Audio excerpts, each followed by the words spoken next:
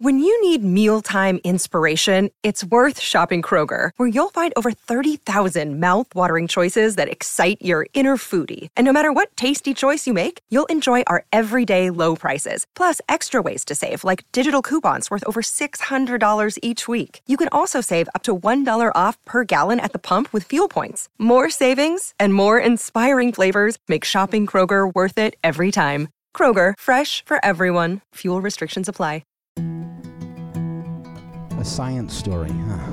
These NYU scientists, I felt really right. I was so And I just thought, well, I figured it out. It was that golden moment. Because science was on my side.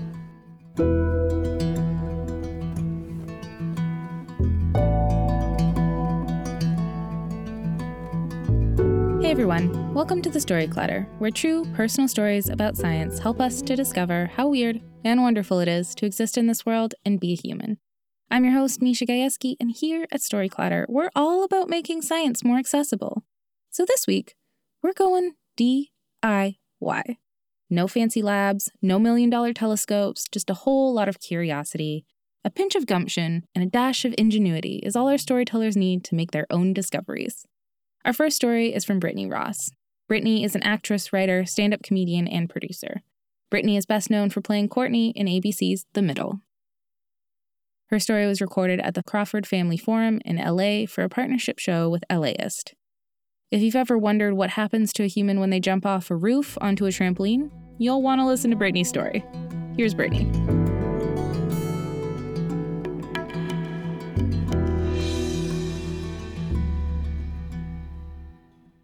So when I was in grade school, I visited NASA in Houston, Texas, and when that freeze-dried space ice cream melted in my mouth, a world of possibilities opened up to me. I was 7 years old at the time, and I had already seen a lot of what Earth had to offer, but I had never seen space, and I knew then I was going to be an astronaut, and I was going to live my entire life on nothing but space ice cream. And yes, I fell in love with science for the snacks. But when I fell hard. I was crushing on black holes. I was in love with Saturn, and all of my friends would play Wedding Day. I would play Launch Day. I asked Santa for telescopes, and he delivered. He even stuffed my stocking with freeze-dried cookies and cream because, he gets me. And cut to, I'm a junior in high school, and I'm now a competitive cheerleader because being thrown 30 feet in the air is the closest I can get to zero gravity. And, I'm a petite blonde named Brittany. What else was I supposed to do?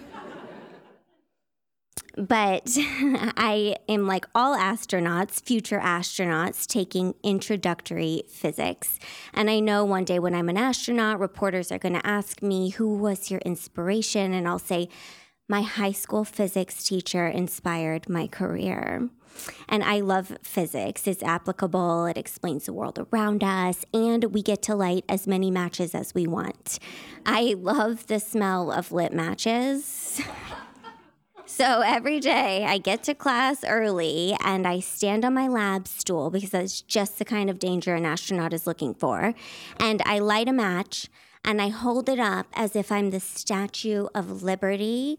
And I wait for everybody in my class to see me and start laughing. And then my teacher, Mr. Russell, walks in. And Mr. Russell, he's humorless. He's not a fun science person like everybody here tonight. He just relies on the facts, and so he has no idea what I'm doing. He doesn't get me, but everybody else in my class does, and I love it. The euphoria of hearing my physics comrades' laughter echo through the lab. I mean, it makes me feel bigger than Jupiter, the biggest planet we got. And after I finish my bit, I sit down and I listen to Mr. Russell because, physics is an important step in an astronaut's career. Just with Mr. Russell, it's a very, very boring step. And then one day, Mr. Russell announces that we're going to be doing something fun. And I'm like, something fun in your class? And he says we're doing a physics video project where we have to demonstrate a law of physics out in the real world, get it on video. And I am like, this is what I'm here for. This is going to launch my NASA career, set me on a path to another dimension. And I also can, put into practice my newfound physics class comedy, skills. And I'm like, I'm going to make this video even more hilarious than my Statue of Liberty routine. And I know exactly what my group needs to do. We're going to demonstrate Galileo's discovery about falling objects. All objects fall at the same rate of speed, no matter their mass, something like that. And ask these people over here. And so basically, you take two things, a chair, a pencil, and you drop them off the Leaning Tower of Pisa like Galileo, and they will land on the ground at the same time. And I'm like, okay, what better way to demonstrate this than by jumping off a chair? No, too low. A ladder, lame. We are going to jump off of my roof onto the trampoline. All competitive cheerleaders have trampolines, but my physics partners are not cheerleaders, so they're a little nervous. And I'm like, guys, it's not that hard. We just jump off the roof, all in the name of science. And I'm like, this is going to be hilarious. Everybody's going to love it. And so they agree to do it. So now it's the day before our project is due, and we're like, we should get started. We're 16, so we save everything to the last minute. And my physics partners come over to my house in the middle of an ice storm, and we go down in the basement, and we film ourselves doing our weigh-ins. We make graphs to show, we are all different sizes, and then we state our hypothesis that all three of us are going to land on the trampoline after having jumped off the roof at the exact same time. And now it's 10 p.m. and my physics partners are starting to freak out because they're pushing curfew. And I'm like, we got to get outside and shoot this thing. So we go outside in a blizzard, and I set up my parents this new thing we got, a tripod, and nobody had one back then. We set it up. And I start to pull the snow-covered trampoline over towards the icy roof. And my mom comes out yelling, girls, you can't jump in this weather. And I tell her, Mr. Russell said if we do not jump off the roof right now, we will fail physics. And then I look back at the camera that I know is filming this entire thing and smile, thinking, this is going to make a hilarious blooper reel. And my mom is like, no way am I letting these two other girls jump off the roof. She says I can do it because I'm a competitive cheerleader, and she watches me put my life in danger on the regular. And so I decide I'm going to turn this problem into comedic gold. I'm bring in the understudies, my sisters. I have one sister who's a year younger, also a competitive cheerleader. And so according to my mom's reasoning, competitive cheerleaders are allowed to jump off the roof in an ice storm. And so she can do this. And I have another sister who's 4. And I'm like, this is going to be great. It'll really show our differences in weight, and it'll really drive our point home. And it's going to make everybody feel so nervous when they think a 4-year-old is about to jump off the roof. And at the last second, I'm going to throw in a baby doll stunt double and just throw right off the trampoline. And so I am so focused and excited. My physics partners are on the ground waiting to clock our seconds. I'm on the roof, on the edge with my sisters. Well, one of my sisters and a baby doll stand in, and it's a blizzard. And I'm like, this is the life of an astronaut. And so my sister jumps, the baby doll jumps, I jump, and we nail it. We all land at the exact same time, proving our hypothesis to be correct. And I spend the entire night editing this video on the VCR because that's how we had to do it back then. And the next day, I am so excited to show it to my class. And as they're watching it, I realize I don't even care about the science. All I care about is the laughter. And they are laughing harder than they laughed when Mr. Russell walked in with a train of toilet paper hanging out of his pants. This is hilarious. The baby doll bit, it killed. Turns out tension is the key to big comedy payoffs. And I am just so happy. This feels better than the first time I tasted freeze-dried ice cream. And Mr. Russell is the only one who's not laughing. He's horrified by my choices. And He's pale white. He especially does not like the blooper reel when I mug the camera and say, Mr. Russell said we had to do this. And I am standing there just like taking in all of this laughter and being like, I'm so happy right now. I love this. And that was kind of my first sign that I might not become an astronaut after all. And yeah, I didn't become an astronaut. But that project, it did help me find my passion and my voice. And my 11th grade physics project was the first of many sketches. And I guess if I do trace it all back, I owe my career to my high school physics teacher, after all. Thanks, guys.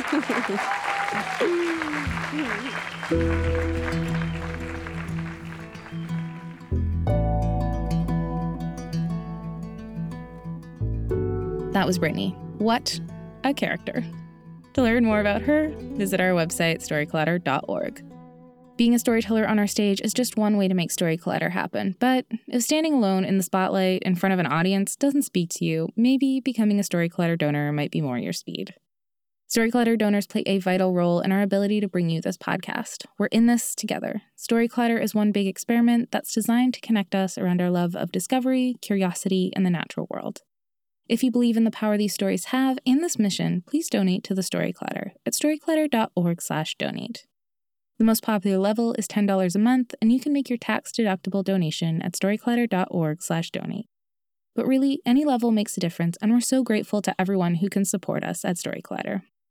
Our next story is from Greg Pandelis. Greg is the curator of the Amphibian and Reptile Diversity Research Center of UT Arlington. He manages the largest scientific collection of preserved reptiles and amphibians in Texas, and he is also pursuing his own research. His story was recorded at Dallas Morning News this year. Greg's story is a great reminder that you don't need to wait for anyone to do what you want to do. Life's too short for that nonsense. I, for one, want to be more like Greg and, just get in there and do the darn thing. If Greg's story is anything to go on, it's way more fun that way. Here's Greg.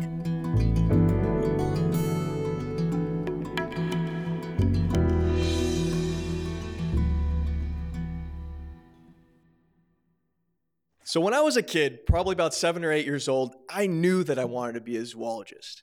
There was no doubt in my mind, no hesitation. There was a short stint for about a month when I was 4 when I wanted to be a firefighter, but I think all kids go through that one. There was a problem with my zoology dreams, though. My family was Greek. Greek, which meant that the only acceptable career paths were doctor or engineer. That's it. So when one of my aunts or uncles would ask little 8-year-old me what I wanted to be when I grew up, and they got a resounding zoologist, they usually said it was cute that I wanted to work in a zoo. Chuckled a little bit. But then their smile would start to fade as they got a several-minute lecture from an 8-year-old about why zoologists don't necessarily work in zoos, and they realized I wasn't kidding. Despite my other family, though, my actual parents were pretty tolerant of my obsession. They were happy I was happy, even if they didn't fully understand it. And when I say tolerant, I mean very tolerant, because by the time I was in high school, I had started my own museum collection of animal parts, I had a colony of flesh-eating beetles to clean skulls, and I had a ledger of measurements and numbers that corresponded to all my specimens. So yeah, they're very tolerant. And when I went to college, I was absolutely raring to learn. Getting the chance to interact with real professionals in zoology for the first time was just unbelievably exciting to me. I was absorbing everything like a sponge. Pretty soon I was working for my university's research museum, I was catching wild mice for research, and I was taking every zoology class I could get my hands on. The real thing that sealed the deal for me, though, was when I got the chance to go to the tropics to catch reptiles and amphibians in the wild on a real scientific expedition. Using my actual hands to discover and unveil things, just catching a rare frog here, a new snake there, was unlike anything I'd ever experienced before. I was hooked. I knew what I wanted to do. So as I was sitting in the airport in Nicaragua waiting for my flight back to the US, I was just so bummed because I was thinking, man, when's the next time I'm going to get to experience this again, to feel this way about science again? And then it just occurred to me, why couldn't I just do this on my own? I was about to go visit my family in Greece for 6 weeks anyway. My entire family lives in Greece. And they live on this island called Kythera, where there's many, many smaller islands that are not occupied by people. No one lives there, that no one's ever surveyed before. No one's ever done anything on them scientifically. So I was thinking, why not just go to those and explore them, collect specimens of reptiles and amphibians, and conduct the first survey anyone's ever done of some of those places? So I called up the Greek Ministry of the Environment. I got the permits. I talked to my mentor at the Museum of Zoology, and I put together a kit of everything I need to preserve my specimens, and I was off to Greece. So this is how I ended up on a little fisherman's boat going toward a towering little lump of rock of an island off the coast of Kythera, Greece. And it wasn't just any island. This island is called the Egg in Greek, Avgo. And the reason it's called the Egg is that despite the fact that it's so small, it stands a good 200 meters above sea level. So it's shaped exactly like an egg because it's so small but very tall. And the only reason anyone ever went to the egg, because it was uninhabited, is to collect these little yellow flowers that are very valuable and they don't lose their color when they're dried. And the locals on Kythera, the island where my family lives, would use those to make tourist souvenirs. And I talked to some of the flower collectors that they would go there just once a year to collect flowers, and they said they would see tons of snakes on the egg. Well, this got me super excited because no one had ever officially recorded any species of anything, reptiles or anything, from the egg before. I would be the first. So as we got close to the shore, and when I say shore, I don't mean sandy beach. I mean more like a vertical rock face with a slippery little ledge that you could jump onto. The fisherman told me, when I get close, I'm going to throw the engine in reverse so that I don't hit the rocks, and you're going to jump off. So I'm like, oh shit, okay. So I jump off with my backpack. I start clambering up the rocks there, and there's this little goat path that leads up the cliff to the top where there's actually some vegetation, and I was hoping snakes. So I start my way up. And the flower gatherers had told me that the path was marked by little yellow chalk marks and not to stray from the path at all because it was the only way up or down the cliff and up and down the island in general. It was the only access point. So I was just full of adrenaline at this point. I was about to discover a new population of snakes. The hike was tough but invigorating, and the sights and smells all around me were just breathtaking. I was thinking, man, this must have been what Charles Darwin felt like. Just granted, okay, it's not the Galapagos, but just going to a brand new, unstudied place for the first time, everything you're seeing and documenting around you is just new.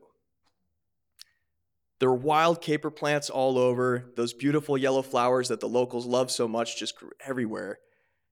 And there were these falcons that it's one of the only breeding places in the world, that island, just that breed in the cliffs on the sides of the island, just flying over my head, dozens of them.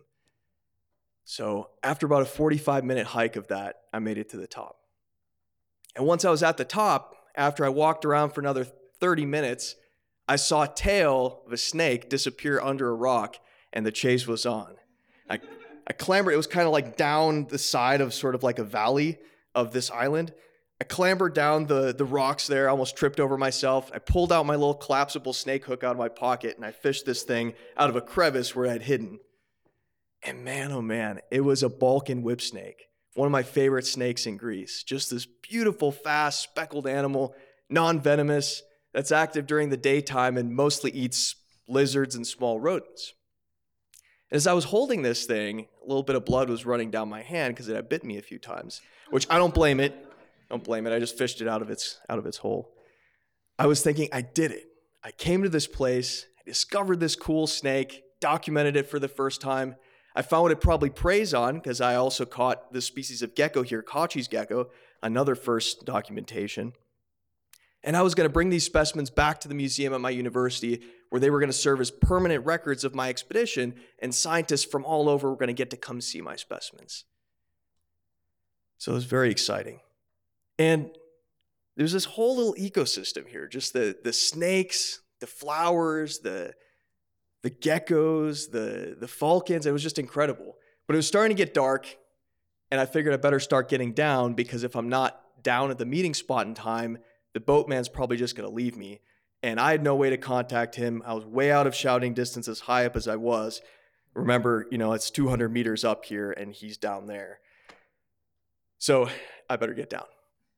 But the problem was that from the top, there was no markers of where the trail started. And just imagine that the whole top of the island is like a plateau with sheer cliffs on all sides, and there's not a whole lot of dips or anything that you could use to figure out where you might have come from. But happy-go-lucky adrenaline-up me wasn't thinking of any of this. I was just going around catching snakes, and I wasn't thinking anything about how I was going to get back down. So finally, I found a spot that looked pretty good. It wasn't the trail.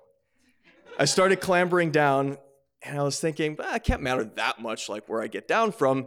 The trail wasn't really much of anything anyway. It was just a little goat path. Can't really matter that much. Well, it did matter. And a few wrong turns later, I found myself on the side of a cliff with the backpack full of live snakes. No idea how I got there, and no idea how to get back up or down. I was still 100 meters from the ocean and the sharp rocks below, and maybe another 50 meters back to the top. And I was sitting there, and I was thinking, well, I'm like, maybe I should call a helicopter lift and, to rescue me from here. And maybe would they mind having snakes in the plane? But the problem with Greeks is that they're very, very reputation driven, like really reputation driven. So much that my grandma, when she was pretty much dying, refused to call an ambulance because she didn't want the neighbors to know, she said, that she was sick and weak.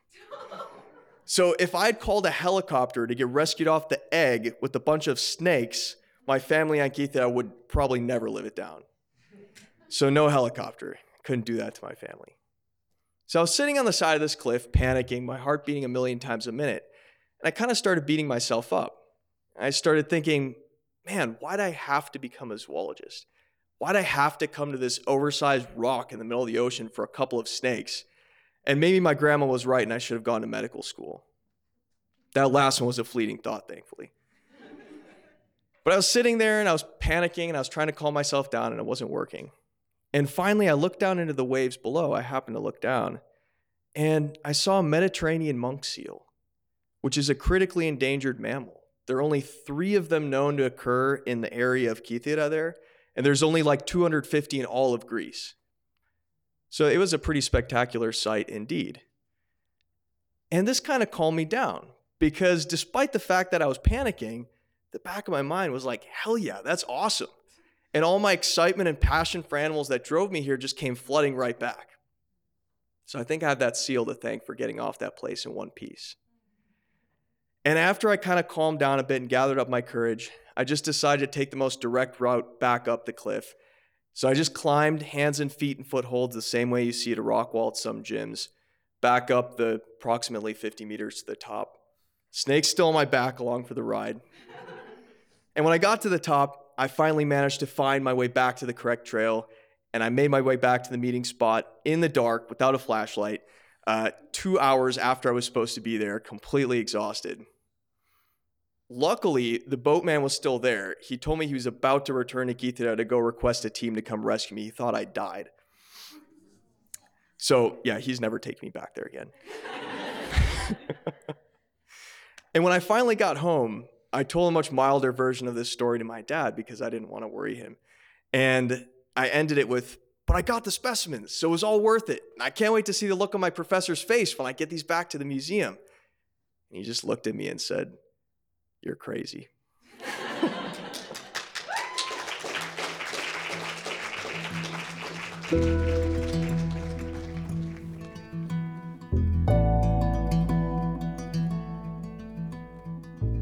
That was Greg. Isn't he wild? If you'd like to learn more about him, visit our website, storyclatter.org. Our website is just one way to connect with Storyclatter, but there are so many other ways, and we hope you'll use all of them. You can always follow us on social media. We're on Twitter, Facebook, Instagram, and TikTok. Head to storyclatter.org to become a financial supporter, or if you want to come to a live show, take one of our workshops, or want to start your own Storyclatter show in your community, You can learn all about that on our website, too. The Story Clatter is very grateful for the support of Science Sandbox, a Simons Foundation initiative dedicated to engaging everyone with the process of science. This podcast is produced by me, Misha Gajewski, along with Nikisha Roberts-Washington, Jen Chen, and Aaron Barker, executive director and co-founder of The Story Clatter. The stories featured in today's episode were produced by Leslie Bernson, Brian Kett, Devin Kodjas, and Hoda Imam. Special thanks goes out to the Story Clatter's board and staff, including Anne-Marie Lonsdale, Leslie Bernson, and Lindsay Cooper. Our theme music is by Ghost, and next week, the wonderful Aaron Barker will be hosting our Christmas episode. You won't want to miss it. Until next time, thanks so much for listening.